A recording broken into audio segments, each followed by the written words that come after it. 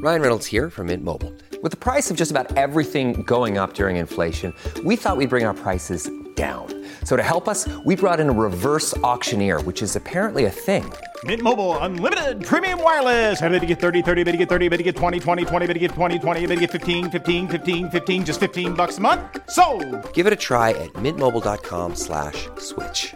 $45 up front for 3 months plus taxes and fees. Promo rate for new customers for limited time. Unlimited more than 40 gigabytes per month. Slows full terms at mintmobile.com. At Evernorth Health Services, we believe costs shouldn't get in the way of life-changing care, and we're doing everything in our power to make it possible. Behavioral health solutions that also keep your projections at their best? It's possible. Pharmacy benefits that benefit your bottom line? It's possible. Complex specialty care that cares about your ROI? It's possible. Because we're already doing it. All while saving businesses billions. That's Wonder made possible. Learn more at evernorth.com/wonder. Welcome to the New Books Network. Welcome to the New Books Network. This is Aleem Mahabir.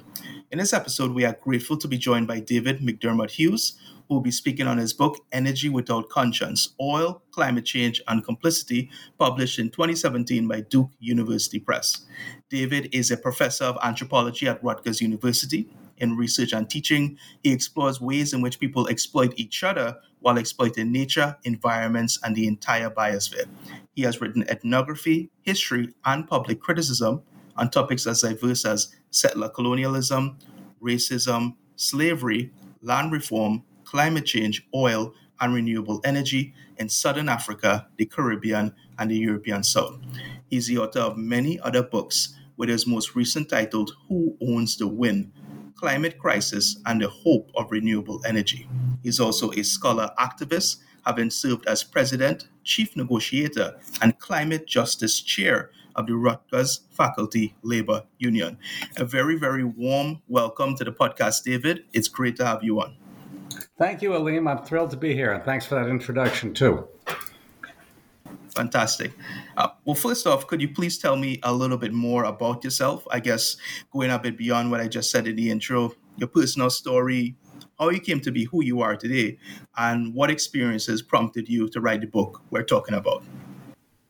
Well, of course, your introduction was very complete. I suppose that the earlier part of my career could use some more explanation. In college, I was very involved in college in the early and mid-1980s. I was very involved in the anti-apartheid movement regarding South Africa. And that grew into an interest, an academic and political interest in Southern Africa as a whole. And so I worked in Zimbabwe in development projects after college and in Zimbabwe and Mozambique during graduate school.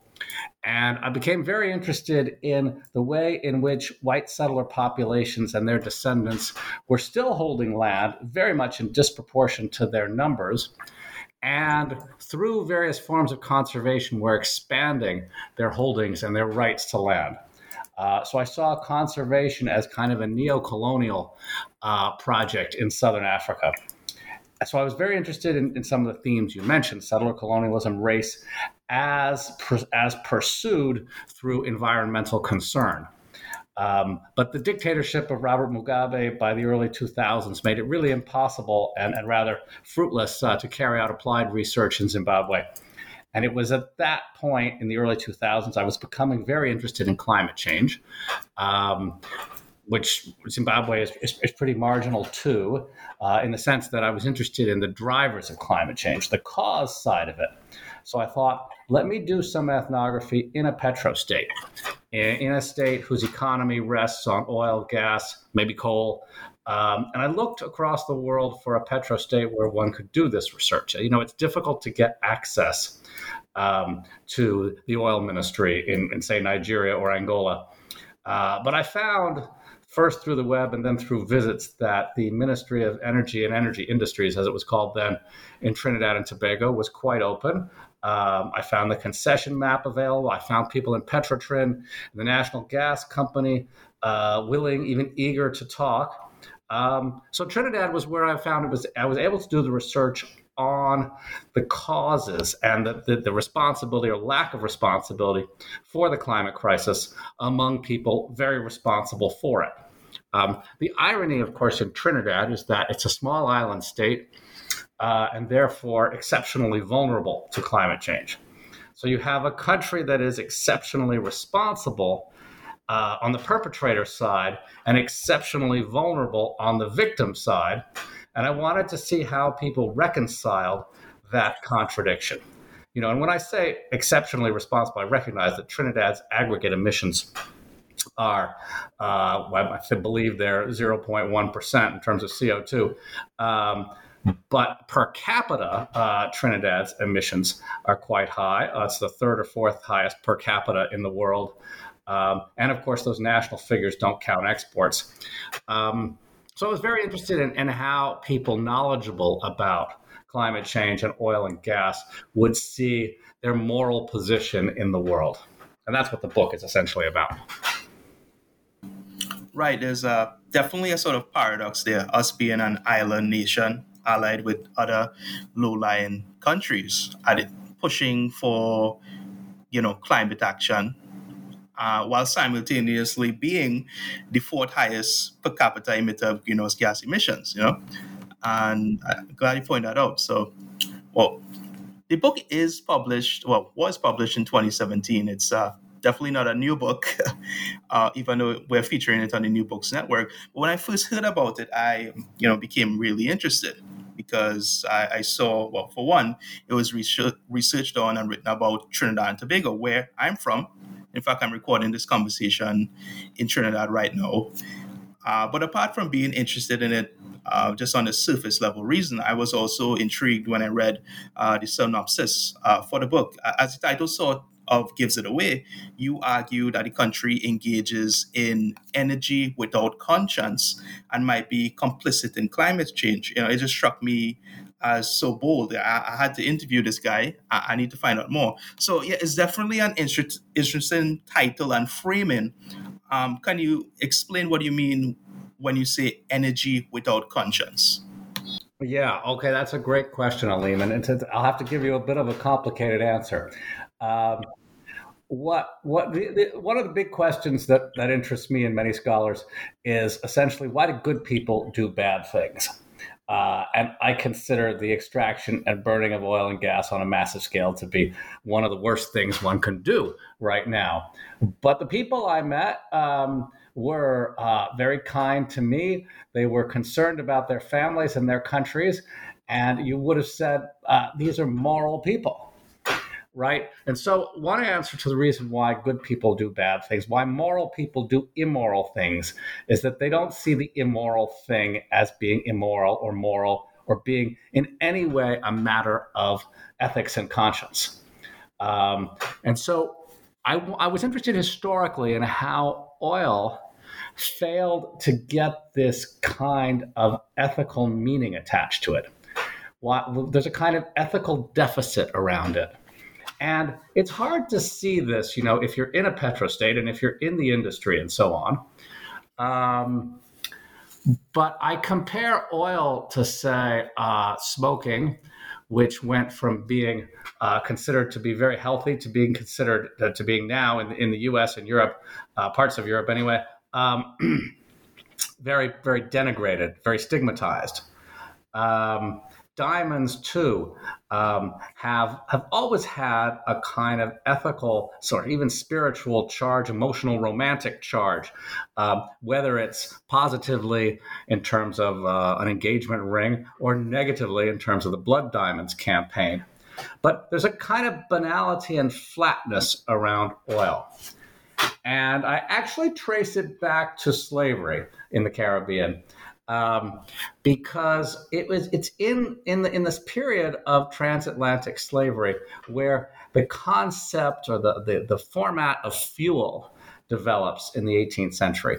Now, the idea of a fuel is that it's a commodity. It's sold by weight or by a standard measure. It's consumable, storable, shippable, destroyable. And you never really think much about its personal qualities. I looked very carefully at the records in the Spanish colonial archives in Sevilla in southern Spain. I looked very carefully at the records during the very end of the Spanish period when Governor Chacon was in Port of Spain. And he developed a method of measuring enslaved Africans and applying their labor on a per hectare basis. The unit of measure was fanega in that time. Anyway, a per land area basis for different crops, for sugarcane, for cotton, for coffee. And these were slaves, enslaved people worked to death and then replaced through more shipments from Africa or from within the Caribbean. And of course, eventually, people decided that was both immoral and uneconomic. And enslaved Africans, as well as politicians, abolished slavery in the Caribbean. But what remained was this notion of a fuel that could be stored, transported, consumed, destroyed, and so on, without ethical scruple, without ethical inquiry, without a sense of doubt or wonderment at what larger concerns were at stake.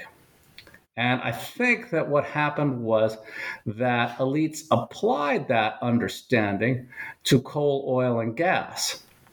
And so we've always thought of them as simply consumable.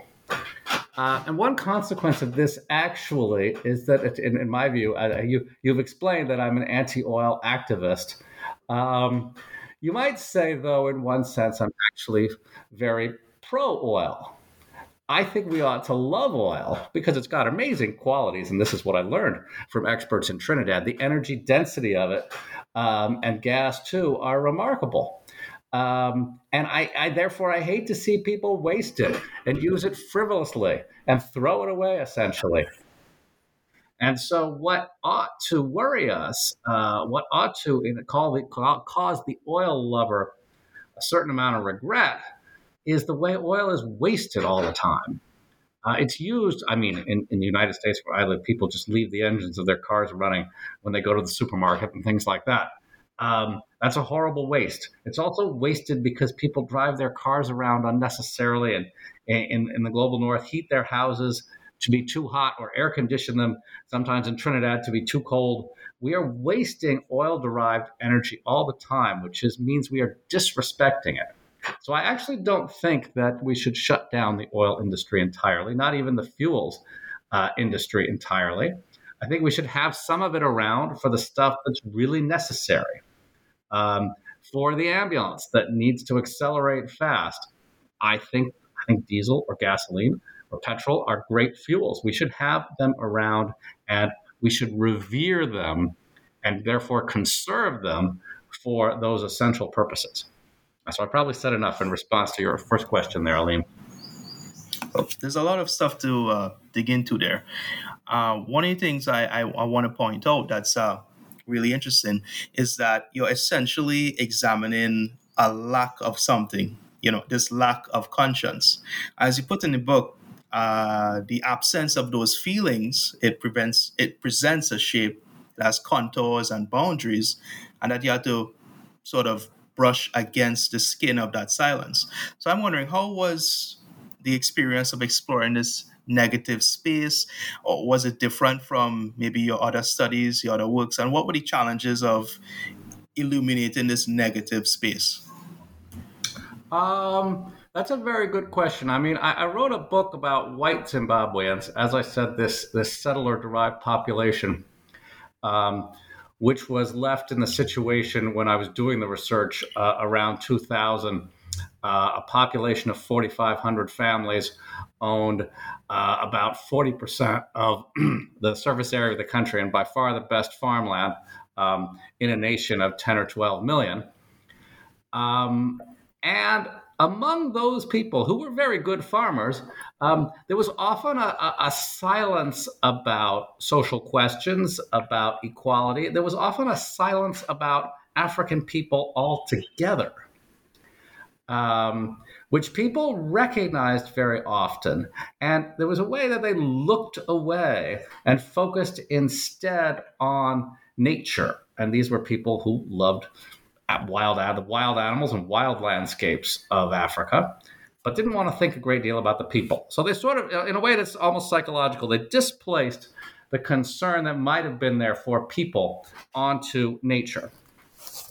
Among the oil experts and even activists that I spent time with in Trinidad, there was possibly a similar kind of displacement where people who otherwise would have been very aware of climate change and its impacts and the unequal drivers of it, instead thought a lot about the economy and focused on the way in which oil was and has developed the economy in Trinidad and Tobago and provided jobs and so on.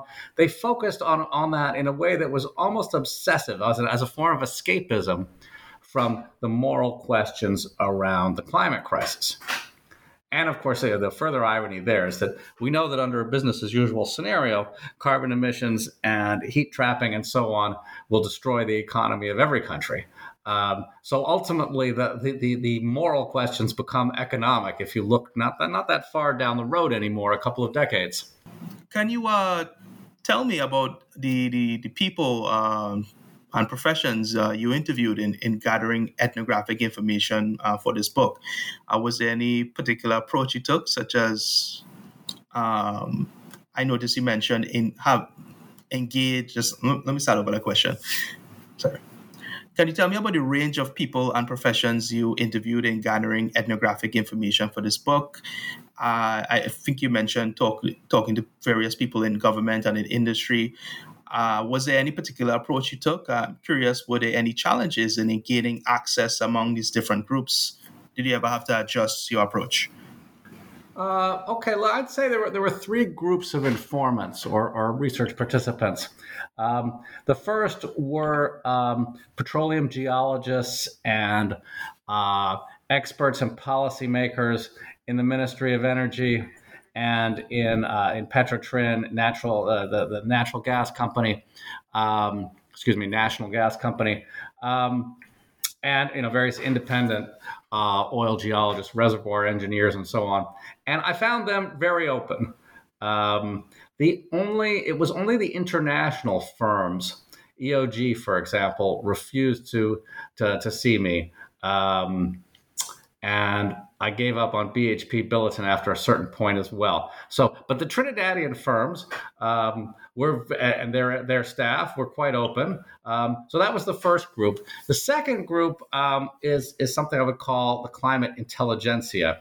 And that overlapped a bit with the first group, and it was constituted through a whole bunch of meetings that took place in 2009 and 2010 and leading and up to 2012, maybe 2013, as I did follow-up visits. These people would convene through the kind of civil society forums that the government sponsored about climate policy. The Green Business Council was another place where this would happen. And there were various writers and authors and things and public talks. And some of this was centered around UWI, St. Augustine as well. And then finally, there were activists around La Brea. This was the time of the protest against the smelter, the proposed aluminum smelter. And I was interested there in silences as well, because what was also proposed was an electricity generating plant fired by natural gas, which was eventually built and greatly increased the carbon emissions of Trinidad and Tobago, as well as leading to ground level emissions. There was very little concern about that, and much more concern about pollution that might arise from the aluminum smelter, and that protest was so compelling that the smelter was not built. So it was a successful protest about one kind of pollution and an almost absent protest about another kind of pollution. But I also found those people to be quite welcoming. I went to demonstrations and events, of course, and some of their meetings. And so that was the ethnography, which is the way in which an anthropologist actually participates in activities with the people being studied. I also, among all those three categories, sat down for more formal interviews or conversations with people. So those were my methods. Oh, and well, the archival methods as well. I mentioned on the historical part. I looked at the Spanish period in the archives in Spain, and for regarding the 19th century, I spent time in the National Archives of Trinidad and Tobago, and looked quite closely at a utopian scheme from the 1840s. That involved Conrad Stollmeyer, one of the fathers of the oil industry. Right. I want to talk to you about that. But first, you mentioned, interviewing people. You seem to have talked to them, I thought, in often very frank terms, and using their real names as well. You put these people, leaders, activists, politicians, those in industry, sometimes in a really bad light, is to the point where I was surprised they were okay with their remarks being published. I think at the end you said no one had any complaints or asked for any retractions. I remember being sort of surprised by that, and I remember laughing at points, and especially liked when you directly called people out on their lack of conscience, and sometimes I saw it as hypocritical points of view. I'm hoping you could possibly relate some of the reactions you got when you confronted people, and were any of those situations frustrating for you? Well, let me say so that there's a kind of anthropology that we call studying up, and in the history of anthropology, it was mostly white Europeans studying people colonized by Europe. Foragers who you might call hunter-gatherers or peasant farmers. So the anthropologist was reaching across an enormous gap of power, racial power, class power, and reaching down that hierarchy. By the 1970s, anthropologists had gotten interested in wealthy people and powerful people as well. And so I see myself as part of that tradition, and certainly studying policymakers in Trinidad and Tobago. These are wealthy and powerful people, more wealthy and powerful than me, possibly. So I might have been reaching up across lines of difference. And therefore, it seemed that one could have a franker conversation, a conversation that challenges. The public figures, I usually even for wealthy people, I disguise their identity, and I'm obligated to do that by the ethical standards of my profession. But for public figures, the ethical standards are a little bit different. And so long as somebody is okay with his or her name appearing, I put the name in there. I had a conversation with Patrick Manning in his office, for example, shortly after he'd lost the election in 2010. And there was no way I could disguise his identity. So your question was I frustrated? I wasn't really expecting a massive change of heart. I wasn't expecting any conversion experiences on the part of my Trini informants. I did have some conversations with Krishna Prasad, the independent oil producer, where I think he came to see things differently, and I came to see things differently. He's the one that I spent the most time with and really became close to, him and his family. And calling somebody out. I hope it doesn't come quite across as that, because I was looking for knowledge in every case, not to embarrass somebody. A lot of these public figures, of course, you can't interview them. You have to find them at places like the Energy Conference, which I attended a couple of times. But also, what was useful about asking a hard question at the Energy Conference is that then people would see this in the audience, and people would come up and say, "Oh, who are you? And where do you come from? And that was a good question," or "I hated your question," and lead to further conversations with third parties in the room. Right. Well, maybe calling it out was the wrong framing, but you definitely confronted them on some very difficult questions that they probably haven't reconciled with before. I thought that was very interesting to see in those reactions. One of those wealthy and powerful public figures, as you said, at least historically, was Conrad Stallmeyer. The name is fairly well known in Trinidad. Growing up, I always heard about him, but never really knew anything about him, really. But I never imagined solar-powered robots would be a part of his story. So why was it important for the book to focus on this particular historical figure? What role did he play in Trinidad's modern-day energy sector in terms of developing its lack of conscience and its complicity? Yeah, so this gets back to part of what I said about how oil has this kind of banal, flat, amoral connotations around it.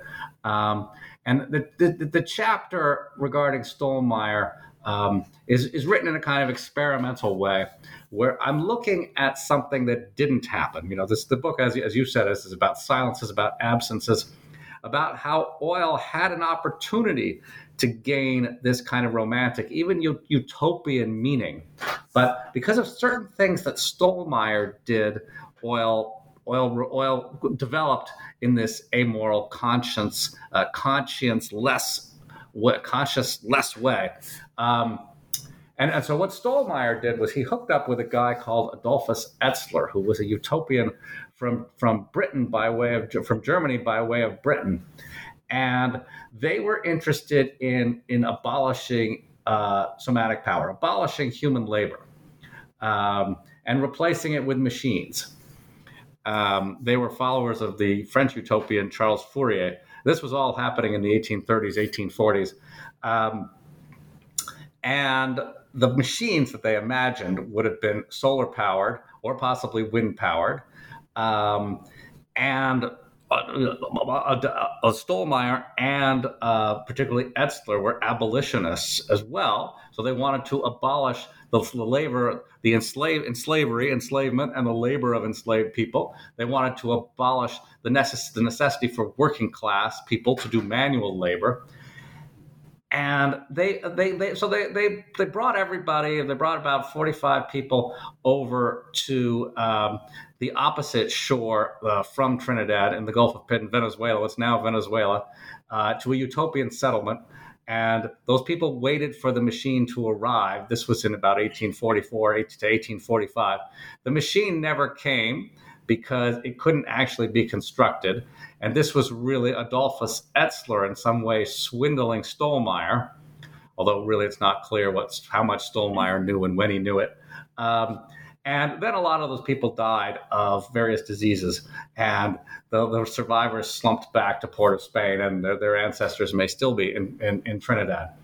But Stallmeyer in Port of Spain then, in the late 1840s, going into the 1850s, got hooked up with the Pitch Lake and various experiments of how to make kerosene from pitch. And kerosene, as we know, can be a fuel for motive power, but also it can be a fuel in the sugarcane refineries, in the usine, and replace stover or bagasse, sometimes called megasse, the crop residues. And the use of that fuel, of kerosene, would make the labor of the guy who shovels the bagasse into the would obviate his labor, right? That person wouldn't be necessary anymore because you could basically have a pipe and you could put the kerosene there. And that worst and most dangerous and most hellishly hot job in the whole sugar commodity chain could be abolished. So I was interested in why this didn't happen, because what Stallmeyer did was he sent kerosene to street lamps in Port of Spain and did not use it to relieve labor. Right. So, and this is what's happened generally with fossil fuels, is that this, and as I say, I'm a great lover of fossil fuels. They could be used to actually replace most of the manual labor we do.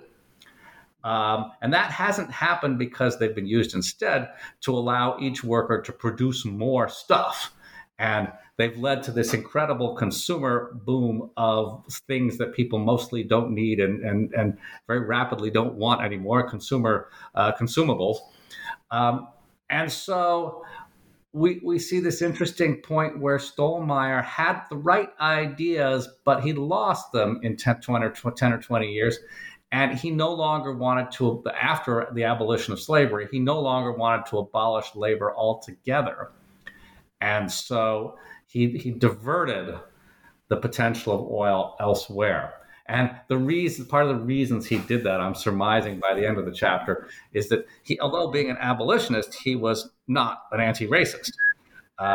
He was very much of a racist. And what he particularly didn't like after emancipation, was the sight of Afro-Trinidadians lounging around and not working. So he wanted to make sure people did work. And so he kind of became pro-labor at that point.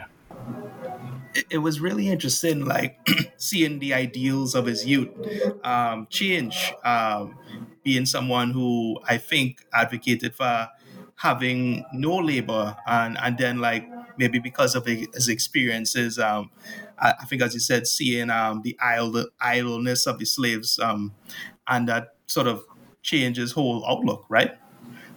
Yes. I mean, I'm interested. Paul Lafargue, the 1890s, turn of the century socialist, is an interesting figure to me. He wrote a book then at that point called The Right to be Lazy, making the argument that we have enough machines now that we really don't need to work. And why should we think of work as the ultimate value of human life anyway? So one of the frustrating things to me is that when we have all this energy abundance and we're not putting it into uses that would alleviate human toil or human suffering, we're putting it into uses that make people work harder and possibly suffer more. Well, the right to be lazy is definitely something I often practice. I want to go through some of the other ideas you explored in the book. Often brought up was what you referred to as a myth of inevitability with regard to the petroleum industry. Can you explain what this myth is about? Yeah, so this came out of conversations with people like Krishna Prasad, petroleum geologists, and various kinds of executives in oil companies, both parastatal and private. I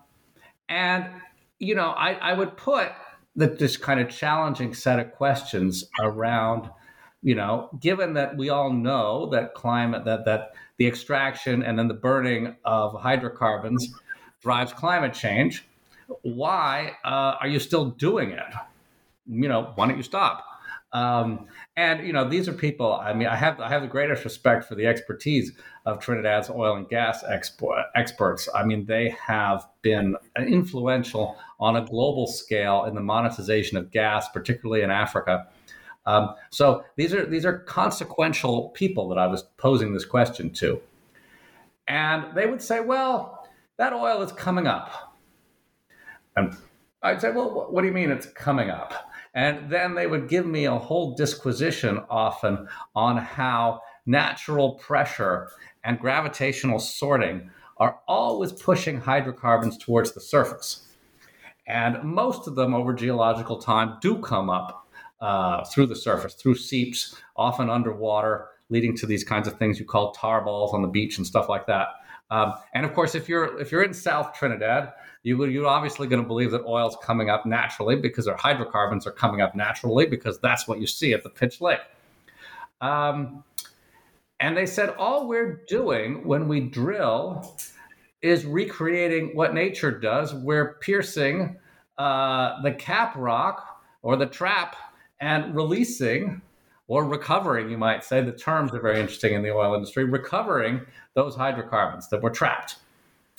And so I spent a lot of time reviewing the whole history of petroleum geology, and particularly the way stratigraphic diagrams were developed, and then the way they were merged with, you might say, or the way their iconography was then carried over into something called the Petroleum Resource Management System, which is a chart about oil reserves and resources. And that chart also naturalizes or makes it seem normal that oil and gas should always be produced. And And what I realized in the course of this is that we're not about to run out of oil and gas. There's always more, and we call the stuff that's the great, big, vast ocean of it the resources. And what we tend to talk about in public are the reserves. But resources, through this process that seem to be natural, are always crossing the threshold and becoming reserves. So I was interested in this kind of merging of economic and geological categories, where the geologist was often thinking in economic terms, and therefore thinking that to the extent that markets are inevitable, then oil production is also inevitable, and extraction, the upward movement, the artificial upward movement of oil, is also something that somebody is going to do and can't be stopped. And so this contributes to this sense of this amoral sense around oil, is that if all you're doing is helping nature, then that can't be such a bad thing.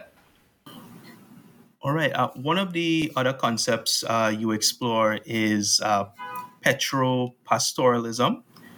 I want to know how did it manifest? I'm started over. Sorry. Well, one of the concepts you explore is petropastoralism.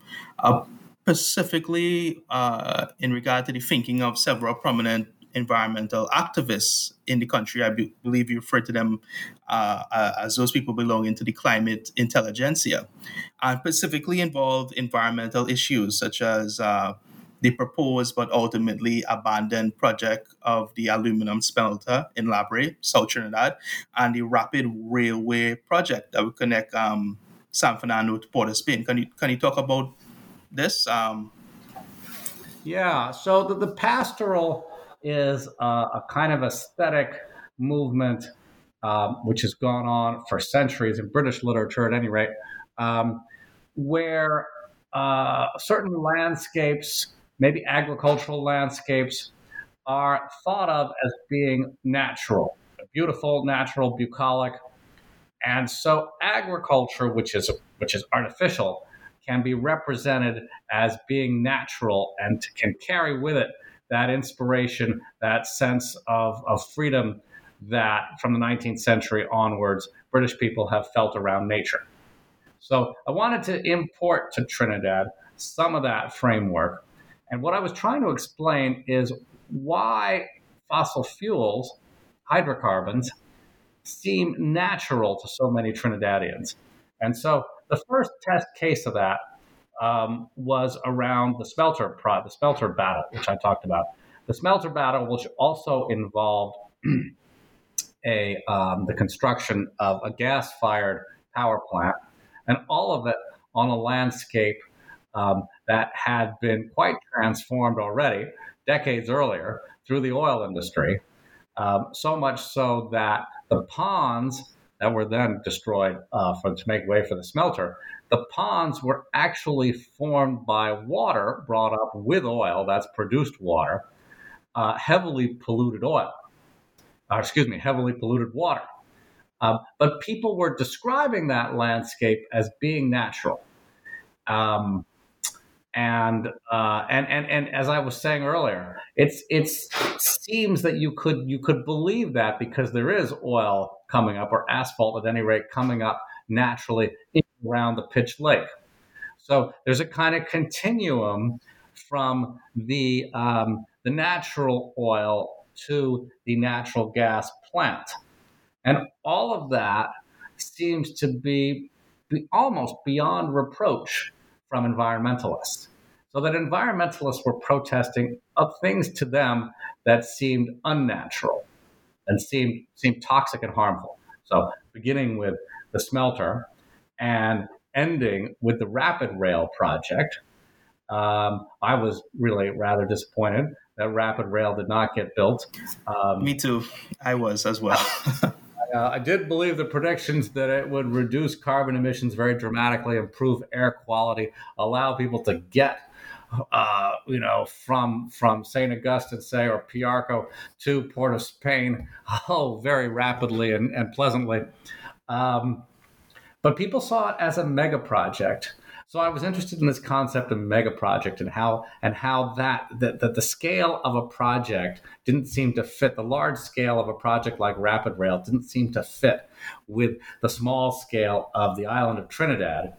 And I saw in this a whole lot of ideology, which I called then the petropastoral, a pro-oil ideology that almost made oil seem natural, oil and its infrastructure seem natural and beautiful, and made other infrastructures seem ugly, gigantic, and out of place. That's what that chapter is essentially about. Right. And I want to move on to another concept you talked about as well, what you termed the victim slut. And I want to know how did Trinidad fit into this? Oh yeah. I'm glad we're talking about that. So I was doing this research around the time of the COP, the Conference of Parties to the Kyoto Protocol that was occurring in Copenhagen in 2009. But a month before that, the Commonwealth Heads of Government meeting occurred in Port of Spain, and Patrick Manning treated that CHOGM as a sort of dress rehearsal for the COP. And therefore, the CHOGM focused a great deal on climate change.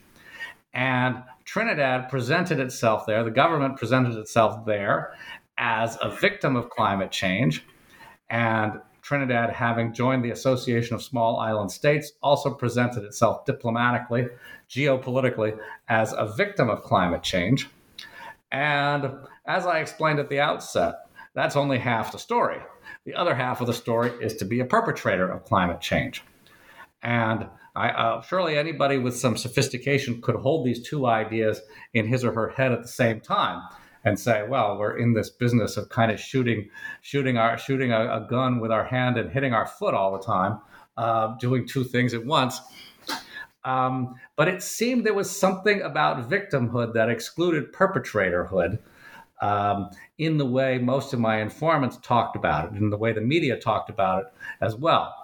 And there was a perverse element, because as I followed these discourses, what I saw was that the oil and gas industry itself in Trinidad positioned itself as vulnerable to climate change and as a victim of climate change.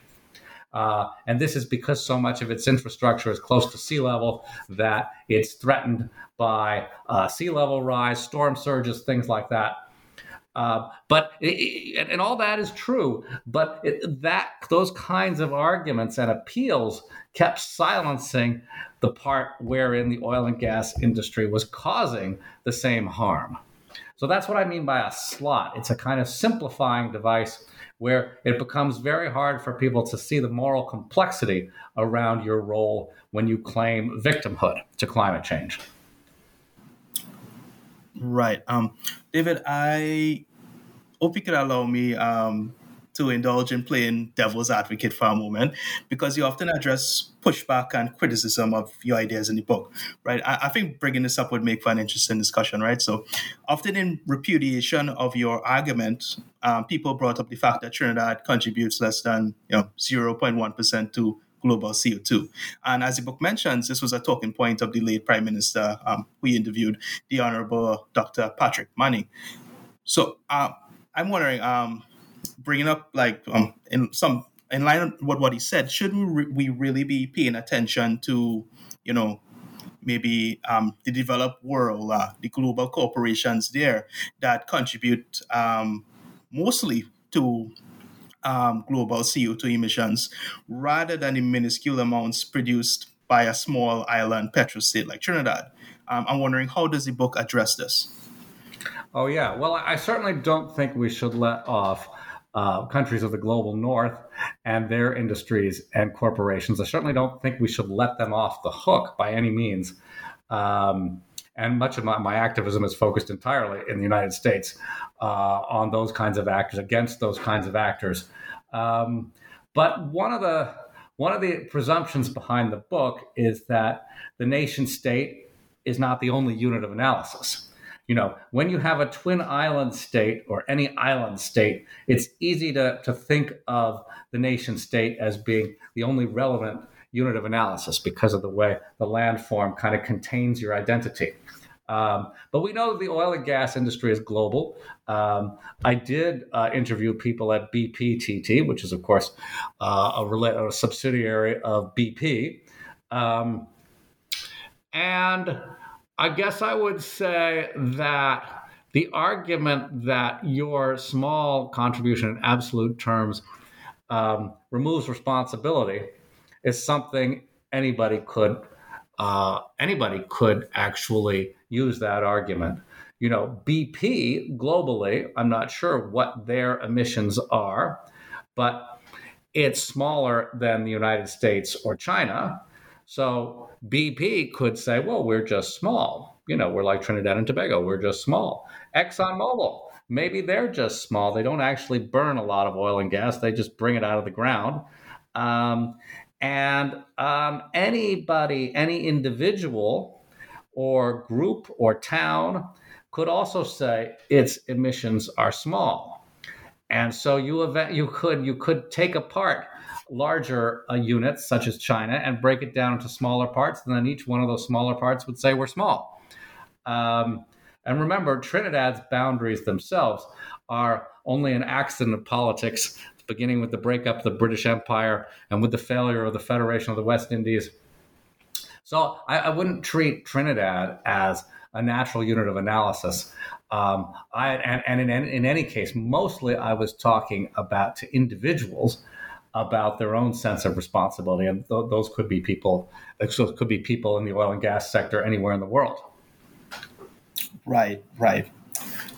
Okay. Well, building on that last point, talking about individuals, what is your prescription? I think you mentioned it in the conclusion. How should we move forward knowing this energy without conscience is taking place?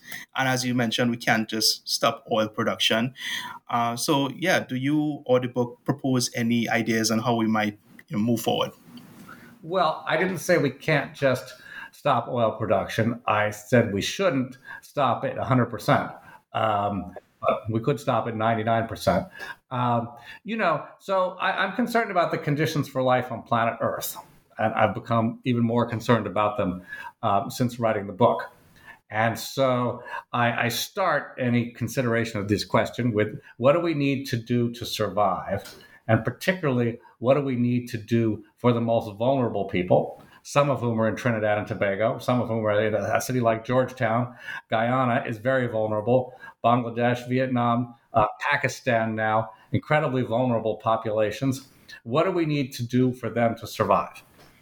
And it seems like we need to stop burning hydrocarbons. And so then that is what the dynamics of the atmosphere are dictating. And the atmosphere doesn't negotiate with us. It doesn't reason. So we have hard constraints. And so let's work from those hard constraints, let's work out what a political and economic program for survival can be. So it involves ceasing to burn oil, gas, and coal very rapidly. Not 100%, but 99%. Trinidad has a lot to consider as a petrostate whose economy depends so much on oil and particularly gas. Various people, going back to the Green Business Council, have proposed alternative industries. Fertilizer, for example, is a big hydrocarbon product that agriculture is still going to need. You can make it from hydrogen, green hydrogen from seawater, possibly using electricity generated from wind or sunlight. Trinidad would seem ideally positioned to harvest those renewable resources and put them into producing fertilizer, right? Replacing the kind of Haber-Bosch process that Methanex and Yara and so on use. All right, and why not do that? That's an economic industry that Trinidad is as well positioned, possibly even better positioned to do that than to continue producing gas.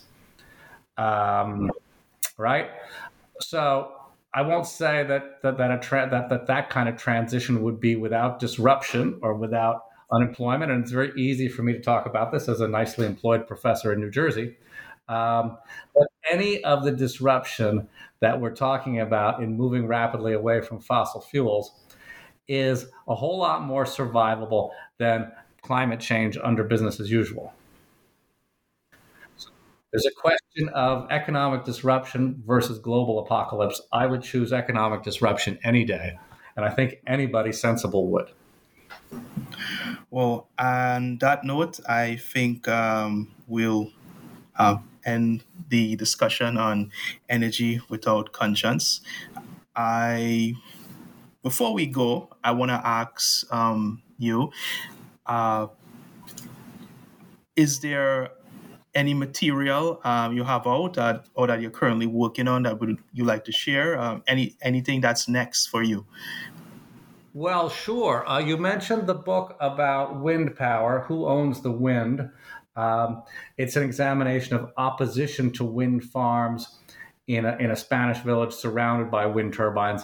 But it's really making arguments about who should own wind and what kind of property regime would be most likely to promote the energy transition.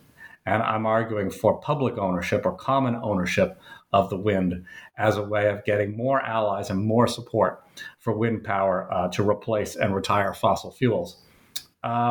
What probably is most accessible to people actually are some chapters of that book came out in an online free magazine called Boston Review.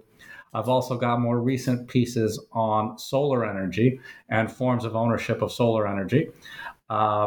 My latest work has not come out. I'm studying civil disobedience movements against fossil fuels in the northeastern U.S. So people can keep a lookout for that. I may publish an article pretty soon in Boston Review on that. So I have a page, an author page in Boston Review, and a lot of stuff comes out there. That's a good place to. And I have, of course, my own website, a WordPress site under David McDermott Hughes. So that's a good idea, a good way to keep up with my latest stuff without a paywall. Well, I definitely will, David. I want to thank you for engaging me in conversation about your book and Energy Without Conscience. And maybe for your future books, we could have a conversation again. I'd be happy to do that, Aleem. Thank you. And thank you to the folks listening to the show. All right. Bye, David. You have a good one. Okay, you too.